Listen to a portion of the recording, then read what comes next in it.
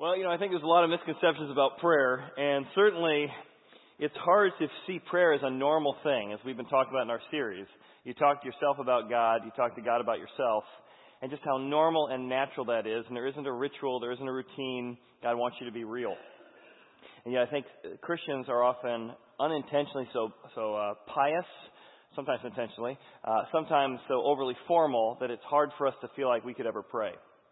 Well, today we're talking about how to give prayers of trust. What does a prayer of trust look like? How do you begin to trust what he says? But before we do that, I think we need to address a challenge. The opening song you heard was Basic Instructions Before Leaving Earth. That's B-I-B-L-E, Basic Instructions Before Leaving Earth. If the Bible's really true, then those truths can change us. They can modify us. They can bring peace into our life. They can bring love into our life. They can bring hope into our life. But I think a major objection comes up before you jump into that, which is, how do we know the Bible's true? How do we know we can trust what the Bible says? And the objection goes like this. You Christians say that all human beings are flawed, they're sinful, they're morally bankrupt, and yet human beings wrote the Bible, and you want me to believe that the Bible is true, even though people you say are sinful wrote it. Right, that's the objection.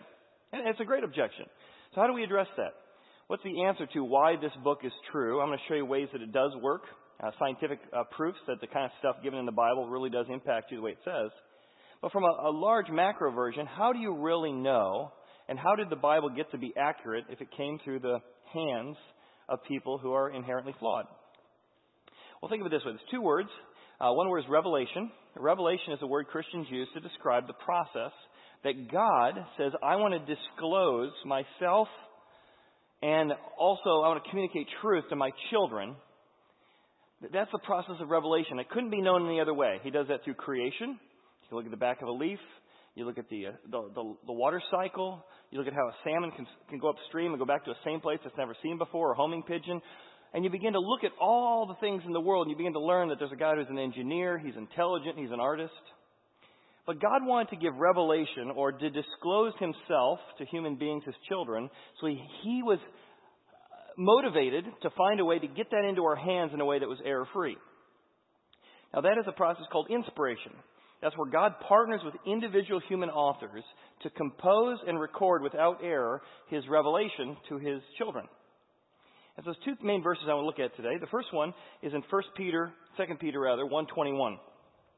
Here's the process at which God was motivated to make sure he could get us a copy of what he wanted to share with us in an error-free form. It says, prophecy never came by the will of man, but holy men, and that doesn't mean people who are perfect, it means people set apart for this purpose, holy men of God were moved by the Holy Spirit. Now remember, the Bible was more like a scroll than it was a paper like we had, so you would unroll your scroll and someone would begin to write.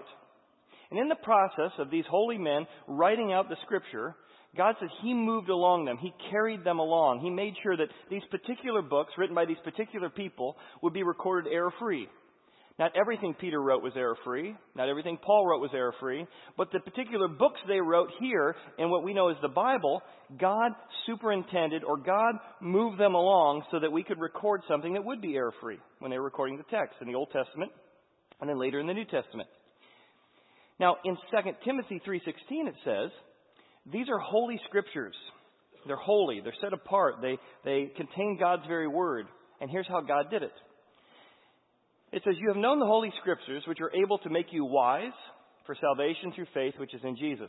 All scripture, all of it, is given by the inspiration of God.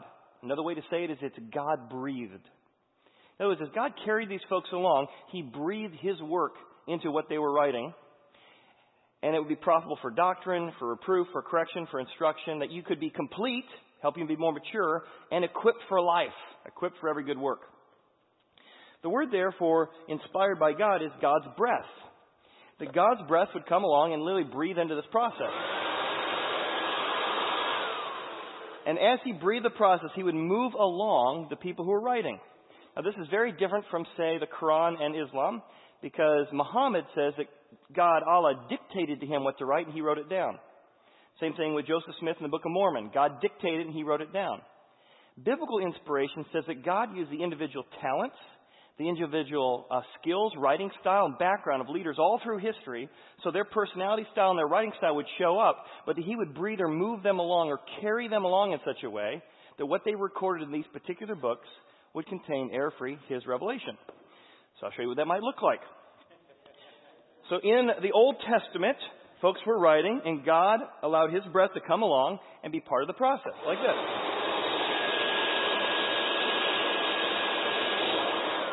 All right, then the New Testament shows up. Same thing. God wants to disclose specifically not just who he is, but what he had done through Jesus. So the same thing occurred.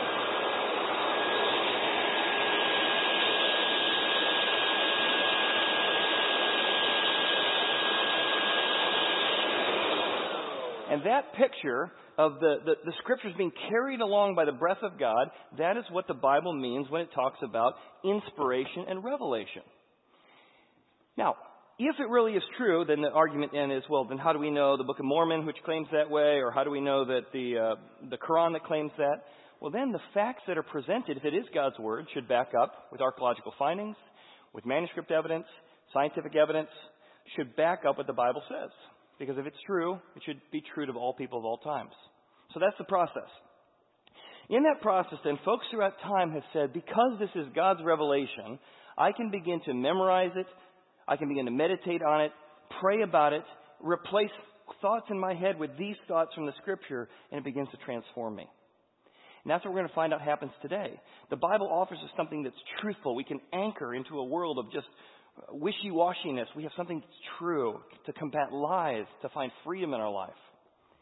But here's where prayer is really simple. Prayer is someone more than something. See, it's like I want to work on my prayer life, but that's fine, but that's a thing. Prayer is someone you know more than something you do. And that is so critical to understand, because here's how you know you're starting to move from being religious or spiritual to becoming a real follower of Christ. You begin to read the Bible, and in some sense, you begin to feel, it sounds kind of weird, but you actually begin to feel there's somebody talking back to you. There's someone in there talking back to you. Sometimes it's because a phrase catches your attention, or there's a certain piece that seems to time out exactly where you're at as you're reading it in life. Like, oh, that's what I needed, that promise, that hope. But there's someone talking back to you through the Bible. You might say, no, that sounds like you need some medication. That doesn't sound like anything good. But as you take folks on their journey, they begin to say, I didn't read the Bible because it seemed confusing and I really didn't understand it. So I began to dig into it. It seemed relevant. I got a few little nuggets here and there. So I've got a discipline of reading the Bible. It's like somebody's talking back to me, giving me wisdom and hope and comfort. That's the process. So prayer is about someone you know, God, not something you do.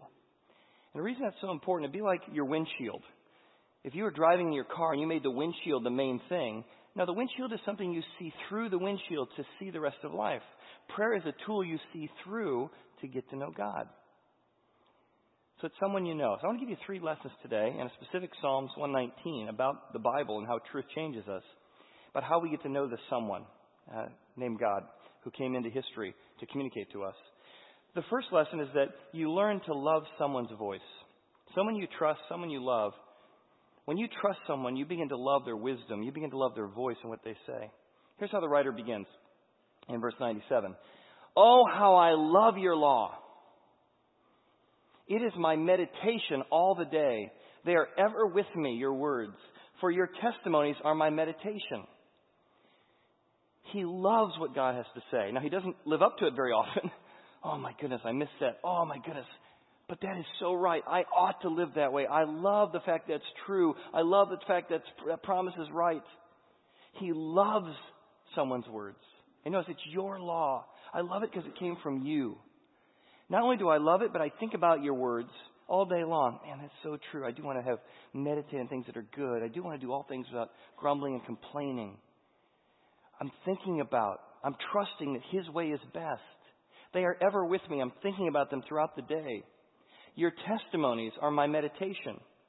Now, when you think of meditation, you might think of like this lady up here doing a little meditation. But meditation is actually a very normal thing. In fact, we all meditate. It's whatever it is you think about throughout the day. See how the writer says that? They are ever with me. What are the thoughts in the back of your mind that you're consciously or unconsciously aware of that stay with you throughout the day. Those are your meditations. And I want to propose to you that right now you and I both have meditations of someone in the back of our head. Someone who said something nasty maybe, and those meditations have been with you for years. A parent, a coach, a friend, a business partner. And those phrases have become your meditations. Your fear of failure or your desire for success, your drivenness, or your success can be traced back to the meditations or words you got from somebody, someone. I'll give you an example. Here might be some negative meditations that you might have. Next slide. You grew up in a household that heard this all the time. You should be ashamed of yourself. Or you grew up in a church that said you should be ashamed of yourself. Or you heard a priest or a pastor. And the whole genre that came out as you heard about religion or Jesus was you should be ashamed. It was a big blanket of guilt. And you've tried to shake yourself away of that. But deep underneath everything you do, when you try and do good things, you're trying to get away from that meditation. Oh yeah, I'm ashamed of myself. That's a meditation that does not bring freedom. Another meditation, you walk into a room, you walk into a party, and the meditation is, I wonder what people are thinking of me. And often you aren't really that important. They aren't thinking about you. But the meditation is you walk in and that insecurity that you have is because you've got a meditation. I wonder what people are thinking of me. Because someone's opinion from the past, you got mocked for something, or someone's opinion you want to be fulfilled for something is driving your decisions. Now, some of us have a meditation, and it goes like this. I have this one pop up regularly. I would do anything not to feel that way again. Part of what I shared 2 weeks ago in my journey through grieving my daughter's transition into college is I remember going through depression when I was in 9th grade. And I remember saying, I never want to feel this way again. But I acknowledged myself that if I don't properly grieve the process of this transition, I will end up there again.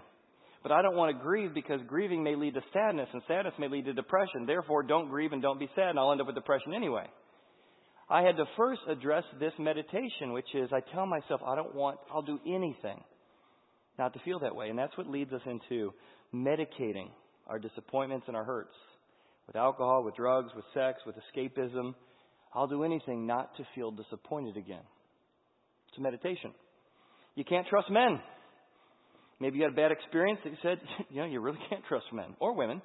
Or maybe you had a mother who spoke into your life and said, listen, you know what happened with your dad and I? Just know you can't trust men. And that has impacted. That meditation you're not even fully aware of, but you're tethered to, has affected your ability to have the kind of relationship you wanted. Or maybe you've got a meditation and it shows up consciously all the time, even though you're not aware it's a meditation. But in the back of your mind, you're saying, just a little bit more and I'll be happy. So whatever you have, it's like, wow, this is it.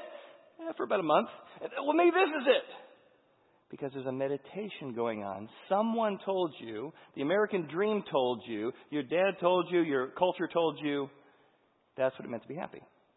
But you see, in each of these instances, there's someone in the past that you're trusting their voice and it's motivating your decisions. Now, same thing can be true on the positive side. Meditations of someone impact us. Someone said, you can do anything. Somebody poured strength and confidence in us, and you really live out every day. I think I could solve anything. I could combat that. I can do anything because someone told you that. In the Bible, it looks like this. I can do anything through Christ who strengthens me. Imagine if you thought about that every day, whatever you face, whatever difficulty, you had in the back of your mind, I can do anything because God is with me. Next one, I'm not alone. You've got community. You've got connection. Somebody told you in the past, I want you to know whatever goes on, I'm by your side. I will walk through this with you. No matter how difficult it is, no matter what happens to you, you're not alone. God says the same thing. Whatever you go through, know that you're not alone. I am with you. Do you see trusting that would change your outlook? Whatever you do, I'll support you. Or maybe instead of you can't trust men or you can't trust women, maybe you heard something, a real marriage, your real parents or grandparents said to you, marriage is hard, but it's worth it. And so when things get difficult in your marriage, you think, you know what, I knew it was going to be hard, but it's worth it. It's worth the effort working through this season. That meditation transforms how you approach this. For some of us, we grew up with a meditation that forgiveness is bondage. You never say you're sorry. That's a sign of weakness. You never say you're sorry because that's when somebody takes all the bullets of everything you said sorry for and blast you for the next 10 years. You remember the time you said you did this wrong. You always do this wrong. And you say, I remember that happening. And the thought that went in the back of your head is, I will never hand bullets to other people. Versus what God says is, forgiveness is freedom. For some, it's very easy for us to apologize. We know that apologizing brings reconciliation in relationships. But here's what I want you to notice. Whether it's negative messages or positive messages, at the heart of it is, do you trust them? Are you going to trust that forgiveness is freedom or forgiveness is bondage? Are you going to trust that marriage is worth it and stick it out, or you might as well just give up? Are you going to trust that I'm not alone, or nobody feels this way? It always comes down to an issue of trust to someone's words. Let me give you one of my meditations. So we went to Branson, Missouri to drop off my daughter for college. And so way back in May, I wasn't sure who was going to come. Would it be just Beth and I and Sierra? Would it be the whole family? So I booked a house that could sleep 12 people. I got a heck of a deal for $1,000. Because one of my meditations that served me well as a resourceful, creative person is get the best deal you can. Get the best bang for your buck. So I'm always about getting the best bang for your buck. I got that from my dad. I got that from my grandfather. Get the best deal. So I got this heck of a deal. Well, between May and arriving in August, I suddenly had an exodus of every family member leaving their town to come and join us in Branson. My best family that never travels, her mom and dad came. Her sister, who's never traveled, decides to come. My parents decide to come. Sierra has to be there the whole week because we can't drop her off till Friday. Quinn decides to come, and his special needs helper with us. My son Javen came, and Linda and Gordy, who were 2 hours north of us, decided to come down to visit so we could have a shower. Now, they're all coming different days. I couldn't figure out who was on which day. But we had a great time, had a great celebration, and I thought, I'm getting a heck of a deal. I've now got 12 people, not all on the same day, for $1,000. Now, in the fine print, it said, by the way, if you have any additional people, it's $15 per day per person. But my meditation was, well, here's how rationalization occurs in me, maybe not with you. Well, he was okay making $1,000 for the week. As long as we clean it up, what's it matter to him? Who's going to know? How will he ever know? You know what? We did help set up his internet while he was there. That's got to be worth something. If I was billing that, what would that be? And this is what's going on in my head. And as I was leaving, I said, hey, I didn't have a checkbook with me. We had a few other people stop by. I'll write you a check for the additional. I thought, I'll give him $100. I'll be fine. Because my meditation was best bang for the buck. So I'm going home about to write that check for the amount that was far too low. And I thought, well, I at least ought to calculate what it should be or would be. And so whenever I'm doing a new document that I'm going to delete later, I always call it test. So it's a test PowerPoint or a test, and I can go back and delete them all later. So I typed into my Excel sheet a test, and I started running the numbers. This person's here 1 day, and this person's here 3 days and 5 days. And it came to be like $500. I went, that's a 50% increase. That's my 50. At the end of the day, I still got a heck of a deal. But I went, oh my goodness, I was paying 50% more than I planned. And I just felt like we were actually in a staff prayer meeting when this was going on. And I felt there was someone telling me something was wrong inside me. Something was wrong with the way I was reacting to this. And I felt like someone was saying, Chad, what did you call this document? And I looked up at my document, test. Chad, this is a test. Money is always a test. Are you going to trust me or trust you? Are you going to trust your words, get the best bang for the buck, which serves you well most of the time, but in this case, you need to trust my words. You're being dishonest. What? Now, when you hear the story, you're like, of course you're being dishonest, Chad. But isn't that how rationalization works? There comes a moment when you say, am I going to trust my words or God's words? And right there, we were in the middle of staff meeting. I'm like, I'm writing that check right now. I got it on my online banking. I wrote it down. I said, God, thank you for convicting me. Thank you that this is a test of my integrity. More, it's a test of my trust of you. That's what it means when you come to the Bible and you let it challenge you and push you and bring out the worst in you to forgive and the best of you to be affirmed. So that's our first lesson. You learn to love someone's words. The second thing is you learn to trust the benefits of someone's advice. You see, it's someone you really love and somebody really you can count on, somebody you can trust. You trust their advice, don't you? Because it's someone you know. Same thing happens here. Look what he says. Oh, how I love your law. It's my meditation all the day. You. It's all about you when I come to prayer, when I come to study the Bible. I want to get to know you. I want your advice on this situation. I want your commandments on this situation. I want your promises here. Then notice he says, you through your commandments. That's why I say it's about someone, not something. You open up the Bible, And he says, you are communicating through your commandments. You are communicating through your word, through the Old Testament, New Testament. There's things you are talking to me through this book. See how he says that? Then he's talking himself into why the benefits of what God says, forgiveness, paying the money that you owe, is better than the meditations of his own heart. Through your commandments, you make me wiser. I don't even know, Chad, if I believe your whole revelation inspiration thing. It was sort of cool to see my kids are going to take this and do this to the neighbor's house, actually, so thank you for that. But here's what he tells us. He goes, God, I know that when I study this stuff, when I trust this stuff, it makes me wiser than my enemies. It's one of the benefits. And I'm becoming wiser as I read this book. For they are ever with me. I have more understanding than all of my teachers. I'm getting access not just to knowledge, but to wisdom. You know what wisdom is? It's the ability to apply knowledge to life's situations and relationships. And God wants to give you wisdom and understanding. He goes on. He says, I understand more than the ancients. I have restrained my feet from every evil way. God, when I have just decided to trust you, it has restrained me from falling into a pit. I was starting to tiptoe into pornography and then into an inappropriate relationship, and I got restrained because I chose to flee from evil because I trust someone was giving me good advice. Someone kept me from being dishonest and the implications of that because I trusted someone who I knew. Your word, your truth, is a lamp unto my feet and a light unto my path. And that's what the Bible becomes. You trust someone's words, their advice. So their advice becomes a lamp that shows you the next step. You say, I'm trusting you. It looks like I should go this way, but you're telling me this way is safer. I trust you that you love me and want my best. That's what he's saying here. Your word is a lamp unto my feet and a light unto my path. But you see again how he's selling himself on the benefits. It makes me wiser. It gives me more understanding. It restrains me from evil. There's going to come a moment when which you hear something that you know the Bible says or that God says or somebody told you the Bible says and your instinct, and you're going to have to decide what you trust. You have to say, I think this is better, but I'm going to trust that this will restrain me from getting in trouble or evil.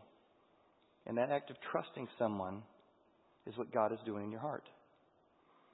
I've talked about our continuum as a church, that all of us are on our spiritual continuum in our life. And in that spiritual continuum, there's different steps. We start at the bottom here. Some people have an awareness of God, but don't yet know what it means to have a friendship with God, that they can look into a book and have someone talking back to them. Some of you have come into our church because you've got a positive attitude towards somebody who calls themselves a Christian. You don't believe it at all, but you like what you're seeing in their life, their benefits. You see their marriage. You see their kids. You see the peace they have in circumstance. You see the way in which they handled their cancer treatments, and there was something going on there, and you saw a benefit. So you have a positive attitude towards someone with a strong faith, even though you don't share their views. Then you may be coming to Horizon for a little bit, and you work up to another step. You have a positive attitude toward the benefits of the Bible's message. You like the benefits of it as you're exploring your own doubts, but I don't really think it's from God. As you keep moving along, you may get to the place you say, I don't believe yet, but I'm starting to have a positive attitude toward the message itself. And there will come a moment that you say, but I do believe it. I believe there's someone who's trying to communicate to me. I want to accept Christ as my forgiver and my leader. And that's not the end of the journey. That's the beginning of a journey. To continue to be convinced that God's word is true in your marriage, in your life. What it means to learn that the Bible is about responding to what Jesus did for me, not what I do for him. And that's what it's about. And that's why we have a two-service design. Because we know that everyone's at a different place spiritually. Our exploring service at 10, 11, 10 is about creating environments for people who are exploring. Our equipping service is Saturday at 4:30 and Sundays at 8:50. We go verse by verse through the Bible. We praise music and worship and communion because we're trying to help wherever you are take the next step to be increasingly convinced and equipped by the Bible. Because in your life, you're going to have these decisions. God says, forgive. Will you trust him? God says, be generous. Like giving away percentages of your income. Really? Will you trust him? God will say to you, honesty is always the best policy. Will you trust him? Selflessness will always trump selfishness. Demanding your rights will never bring what you want. Will you trust him? Loving the unlovable builds relationships. Will you love the unlovable? Will you respect someone who doesn't seem respectable? Will you give to them what they need, not what they deserve? And you'll have to say, I'm not sure I trust that. But when we begin to trust someone, we say, you know what, I'm going to do it because I trust you, not because I think it's the best idea. That's how prayer works. Which brings us to our third thing. You learn to love someone's words. You learn to trust the benefits of their advice. Then you learn to follow someone's direction. And this is what always happens. You begin to replace what you knew with something new. I used to think, blah, that's what I knew. Now I think something new. This new thought is changing the way I think or process this thing. That's the process you're going through. So that's lesson 3 here, is that we begin to learn to follow someone's direction. You put yourself under their authority. Now we all do this regularly. We struggle with whether or not we can do it with God, but it's ironic because we put ourselves under the authority of the mechanic. We trust them to fix the car. We put ourselves under the authority of a financial advisor. We're going to take their advice. We put ourselves under the authority of the doctor, and they're going to put us under the knife. We're always putting ourselves under the authority because we trust that someone has the credentials, that someone has the care and the expertise to bring us what we need to fix what's broken. It's always about someone. In fact, you don't like that someone, you get a second opinion until you find someone who you will follow their direction. And God says, I want to be that someone. That I've demonstrated my love and care for you, that you can so trust me, that my directions aren't something that's a burden, that I accept you no matter what you ever do. I love you no matter what you ever do. I will forgive you, past, present, future. Let's get guilt out of the way. Now, let me tell you, I am for you. I've done for you what you couldn't do for yourself. Now, let me tell you the best way to live. Will you follow my directions? Here's what he says. He says, I understand more than the ancients because... Now look how many times the word your shows up. It's about someone, not something. Because I keep your precepts, your principles. I restrain my feet from evil, every evil way, that I may keep your word. It's your directions. I have not departed from your judgments. For you yourself have taught me. How sweet are your words to my taste, sweeter than honey to the mouth. Your precepts I get understanding. Therefore I hate every evil way because it's the opposite of you. Your word is a lamp unto my feet and a light unto my path. Do you see how it's all about someone? Because I could have two people give me the same advice and I respect one and not the other. I get mad that somebody's trying to control me and I respect the other person because I know they love me. And that's when you become a real Christian, is when you start going from, I got to do this, I have to do this, guilt, guilt, guilt, condemn, condemn, condemn, shame, shame, shame, to, oh, wow, I want to follow someone who would do something like that for me. It becomes about someone, you, your, what you've done. And look at that phrase in the middle. His words become like sweetness, like honey to me. I mean, when you think of sweetness, do you think of the Bible? No, I think of burden. I think of some big, giant obstacle or burden I got to carry around and have to do and I can't do? Or do you think of the sweetness? I mean, what's your favorite cake? Maybe it's a pineapple upside down cake. Do you think of dessert the way you think of God's truths for your life? Because that's what happens when you begin to pray. You can say, wow, this works. Wow, this makes me wiser. Wow, this is, whew, that protected me from some problems. I got to trust Him next time. And you begin to see the sweetness of the advice point you back to the sweetness and the strength of the person who gave the advice. Now, sometimes we don't trust God because we don't think He gives good advice.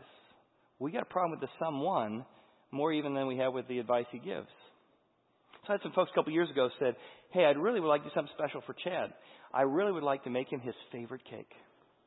So they came up to John Kirby. Maybe you know John Kirby, and you know he's very kind and welcoming and warm here at the church. And you'd say, I can trust John. John's the one that knew my name. He's the one that made me feel welcome here. So someone came to John and said, John, I know you're someone I can trust. How can I make Chad something really special for his birthday? What's his favorite cake? John said, oh, it's pineapple upside down cake.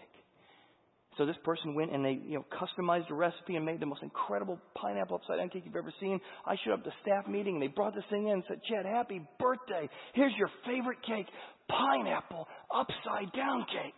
And I went, I've never had pineapple upside down cake. I might like it, I might not. I don't know. So I ate a piece and it was delicious. And so after the meeting, I said, thanks to everybody. And I walked up to John and said, John, why did this person think that pineapple upside down cake is my favorite cake? He says, oh, I told him. I said, why did you think that pineapple upside down cake is my favorite? He goes, oh, I know it's not, but it's my favorite cake.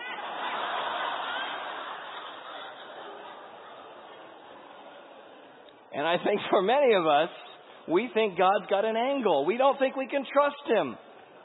Sure, God. Chad, I know why you're saying what you're saying. You mentioned generosity because you're hoping I'll give more money. I know you're saying forgiveness because you want to make weak people, because religious people have crutches. You got the same problem with God that I have with John Kirby. Which, by the way, John did share with me that he does have a favorite cake. And it's a little strange. He actually likes chocolate chip cakes, but somewhere along the way, he found he really enjoys the particular taste of chocolate laxatives. So if you make a chocolate cake for him out of chocolate laxative, I don't know why, he really enjoys that. You might want to get him one of those. I think he'd really appreciate that. But you see how the sum one drives the something, doesn't it? In fact, in his book, A Praying Life, the author, Paul Miller, describes that one of our greatest challenges in trying to pray is that we live in a cynical society, that we always assume somebody's lying to us or has an angle. He says cynicism begins with the wry assurance that everyone has an angle. Behind every silver lining is a cloud. The cynic is always observing, critiquing, but never engaging, loving, or hoping. We've moved from a Promethean age of great deeds to a listless, detached age. Johanna Sanchez, a 32-year-old Cuban blogger and leading spokesman for her generation, said this: "Unlike our parents, we never believed in anything. Our defining characteristic is cynicism, but that's a double-edged sword. It protects you from crushing disappointment, but it paralyzes you from doing anything. See, to be cynical is to be distant. While offering a false intimacy of being in the know, cynicism actually destroys intimacy. It leads to a creeping bitterness that can deaden and even destroy the spirit. A praying life is the opposite. It engages evil. It doesn't take no for an answer. The psalmist was in God's face, hoping and dreaming and asking. Prayer is feisty. Cynicism, on the other hand, merely critiques. It's passive. Cocooning itself from the passions of the great cosmic battle we're engaged in, it is without hope. If you add an overlay of prayer to a cynical or even weary heart, it feels phony. For the cynic, life is already phony. You feel as if you are just contributing to the mess. So part of what prayer does is it says we live in a culture today that says don't hope too much, don't pray too much, don't have faith too much. Life's going to disappoint you. Just lower your standards. And you sort of get everything squished. You don't grieve as much. You don't enjoy as much. Your bandwidth's very thin. Prayer says no. Love is worth the disappointment. We need to grieve well. We need to rejoice well. And God will meet us in our grief in the deepest depths, and He'll meet us in the highest highs. Prayer comes against us. I'm going to trust God's hopeful spirit rather than the cynical meditations of our culture or our day. I'm going to begin to replace my cynicism meditations. I'm going to follow God's direction and pray my worries and pray my concerns to Him. What does it look like for you and I? Well, again, it means I need to get to know someone, not just something. Prayer is someone you know more than something you do. And I want to encourage you that part of why we're making this book available is this is a chance to download your thoughts and upload God's. Part of working through and writing out your lies and meditations is to go, wow, I really do think it's all up to me. That was when I worked through several years ago. That was my lie. It's all up to me. I had to replace that with God is partnering with me. I'm not alone. You download your thoughts. You work through the process of saying, what are the lies? I'm ashamed or I'm never good enough or whatever it is. I'm the only one that feels this way. You download your thoughts to God. Then you upload His thoughts about that situation as you read through the Bible. And then every day and every moment you make a decision. God, I'm trusting your way. I'm starting to get angry. I'm going to trust that a gentle word takes away wrath. I'm going to trust that it's better to be quick to listen than it is to be quick to speak. All through your day you're praying. All through the day you're trusting. All through the day you're choosing someone's vice over your own.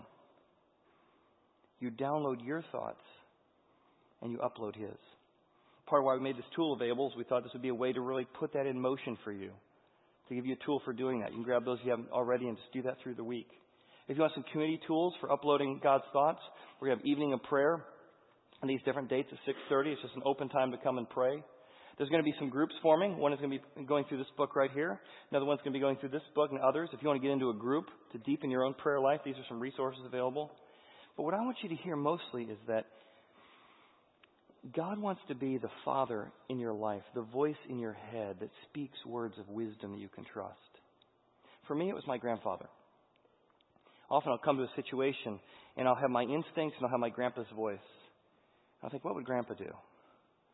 I'm going to trust what Grandpa would do. In the same way, that's how I feel with God's voice. I don't think I really want to do that. Well, but He's wiser than me. He's smarter than me. He's been around the corner a few times, and He loves me. And when my grandpa was aging, he got to the point, my grandpa loved toys. His whole basement was a giant workshop, a third of which was a workshop. The other third was just toys. I mean, toys, roller coasters he made, and train sets, and a decoy duck that he was an electrical engineer. He put a motor into it so he could chase the ducks around. I mean, it was just a fun place. And Grandpa loved his basement. We hadn't been down there in about 3 years. I was taking care of him during that last summer before he passed away, or maybe the summer before he passed away. So I was his caregiver, but I really wanted to give my grandpa a gift. I wanted him to be able to see his basement again. But we couldn't get him down there. He had one of those little rascal things, and the problem with his backyard is it went straight down to the lake. So my dad and I decided we're going to put in 2 retaining walls, and we're going to move 32 tons of dirt by ourselves. We had the 32 tons of dirt dumped in the yard, and we pushed it by wheelbarrow. We put up retaining walls, and we began to fill it up one layer at a time. And all summer long, I remember. And the whole time I was doing this work, I remember I'd take these beams, and I'd be carrying them, slipping down, put it in place, and hammer it in its spot. We'd go back up, and we'd get another retaining wall. And I remember just carrying this thing. And I remember at a moment, I was 20 at the time, I remember thinking, wow, this is what God did for me. He carried this beam for me because He was putting my needs ahead of His own. And I would put this thing back in place and hammer it again back in place. We filled it with dirt. We put grass seed on, and I still remember the day. I walked into my grandpa's living room where he sat. We put him on his little rascal. I said, Grandpa, today's the day you're going to see the basement. We drove his little rascal down the ramp that we had built in his front yard, around the side, around the playhouse that he had made for the kids and grandkids. And now for the first time, instead of dropping straight down, we're actually wheeling along, slightly slant toward his basement door. We came in his basement door. We turned through his family room, and then we opened the door to his workshop, and the look on his face, the pure joy in his face as he looked at me, and I thought, man, every beam, every shovel, every moment of this summer was worth it. Because this was someone I loved. And when you see that God was the one who was willing to put a beam on His back and shovel all your dirt and grime out of the way to prepare a path, that His word would be a path unto your feet, He says, hear my voice. Whatever I say to you, whether it's harsh, whether it's challenging, whether it's comforting, it always is motivated by my love for you. That's what it means to know someone. I want you to hear what that sounds like firsthand. So I'd like to give a welcome to a friend. I met him several months ago. He's been coming about a year. And he's been on this journey of discovering how to dig into the Bible and apply that to his life. So will you give a warm welcome to my friend Chris? Chris, come on up. Chris, I appreciate it. Thank you. Well, Chris, tell me a little bit about your spiritual journey over the last year. My wife and I have been coming here for about a year. I come from a Greek Orthodox background. My wife is Catholic. And like many of you, we had gone many years with searching and trying to find deep within us a connection to God. We grew up part of the church, volunteering, and slowly as we got older, we just drifted apart from God. And coming to Horizon has really given us the tools, the resources, the seeds that we need to grow, and we're blossoming into that screen you showed us before of the gradual progression of spirituality, and it's been a blessing. We've met a lot of friends, and we've connected with so many people, and we're very fortunate. I remember when we went to lunch that day, you were sharing with me that you'd never really had a track to run on. The idea of getting into the Bible was somewhat intimidating to you, and that we did a series, a lot like we're doing now with this Pathway to Prayer. We did a series where we passed out a brochure for our Habit series. And you found that got you into the Bible in a new way. So talk a little bit about what your maybe obstacles were to getting into something like that and what some of the benefits were of doing it. Yeah, the Habit series really was a moment where I thought that connection with God was at the time was right. And I said to myself after that service that I was going to do it, that I committed to it, and every day I would wake up, start my day off, and end it with that study guide. And that allowed me to just explore myself, ask the questions, get in and just experience what it meant to be a Christian, but also how to apply those things. One of the best things that in study guide early on was one of the assignments was find someone to apologize to, and that was to admit that that you did something wrong, apologize to that person, and ask for forgiveness. And that person was my father. It was something that started early in the series, and every time I'd see him, I'd want to say I'm sorry, but I just couldn't. So as I dig deeper, did the assignments, the weeks went by, and I was gaining that strength and confidence in the words of the Scripture. Right at the very end, I actually built up enough courage to say to him that I was sorry. And I was scared out of my mind because throughout my life, I was using my dad as a punching bag, so to speak. A lot of my anger and frustrations, I would take it out on him. And once I had children and I wanted to reach out to them and connect and feed them the knowledge, I thought that wasn't right or appropriate until I gave my dad his apology. And ever since then, that's allowed me to become a better man, a better relationship with my father, a better parent to my sons. Wow, so you got all this apprehension about doing it. You don't really want to do it at one level. But at some point, you decide, like I talked about, you trusted. Right. You trusted what God says is better, and you found that it actually did. Absolutely. I remember as we've sat, I said, hey, what's the next step for you?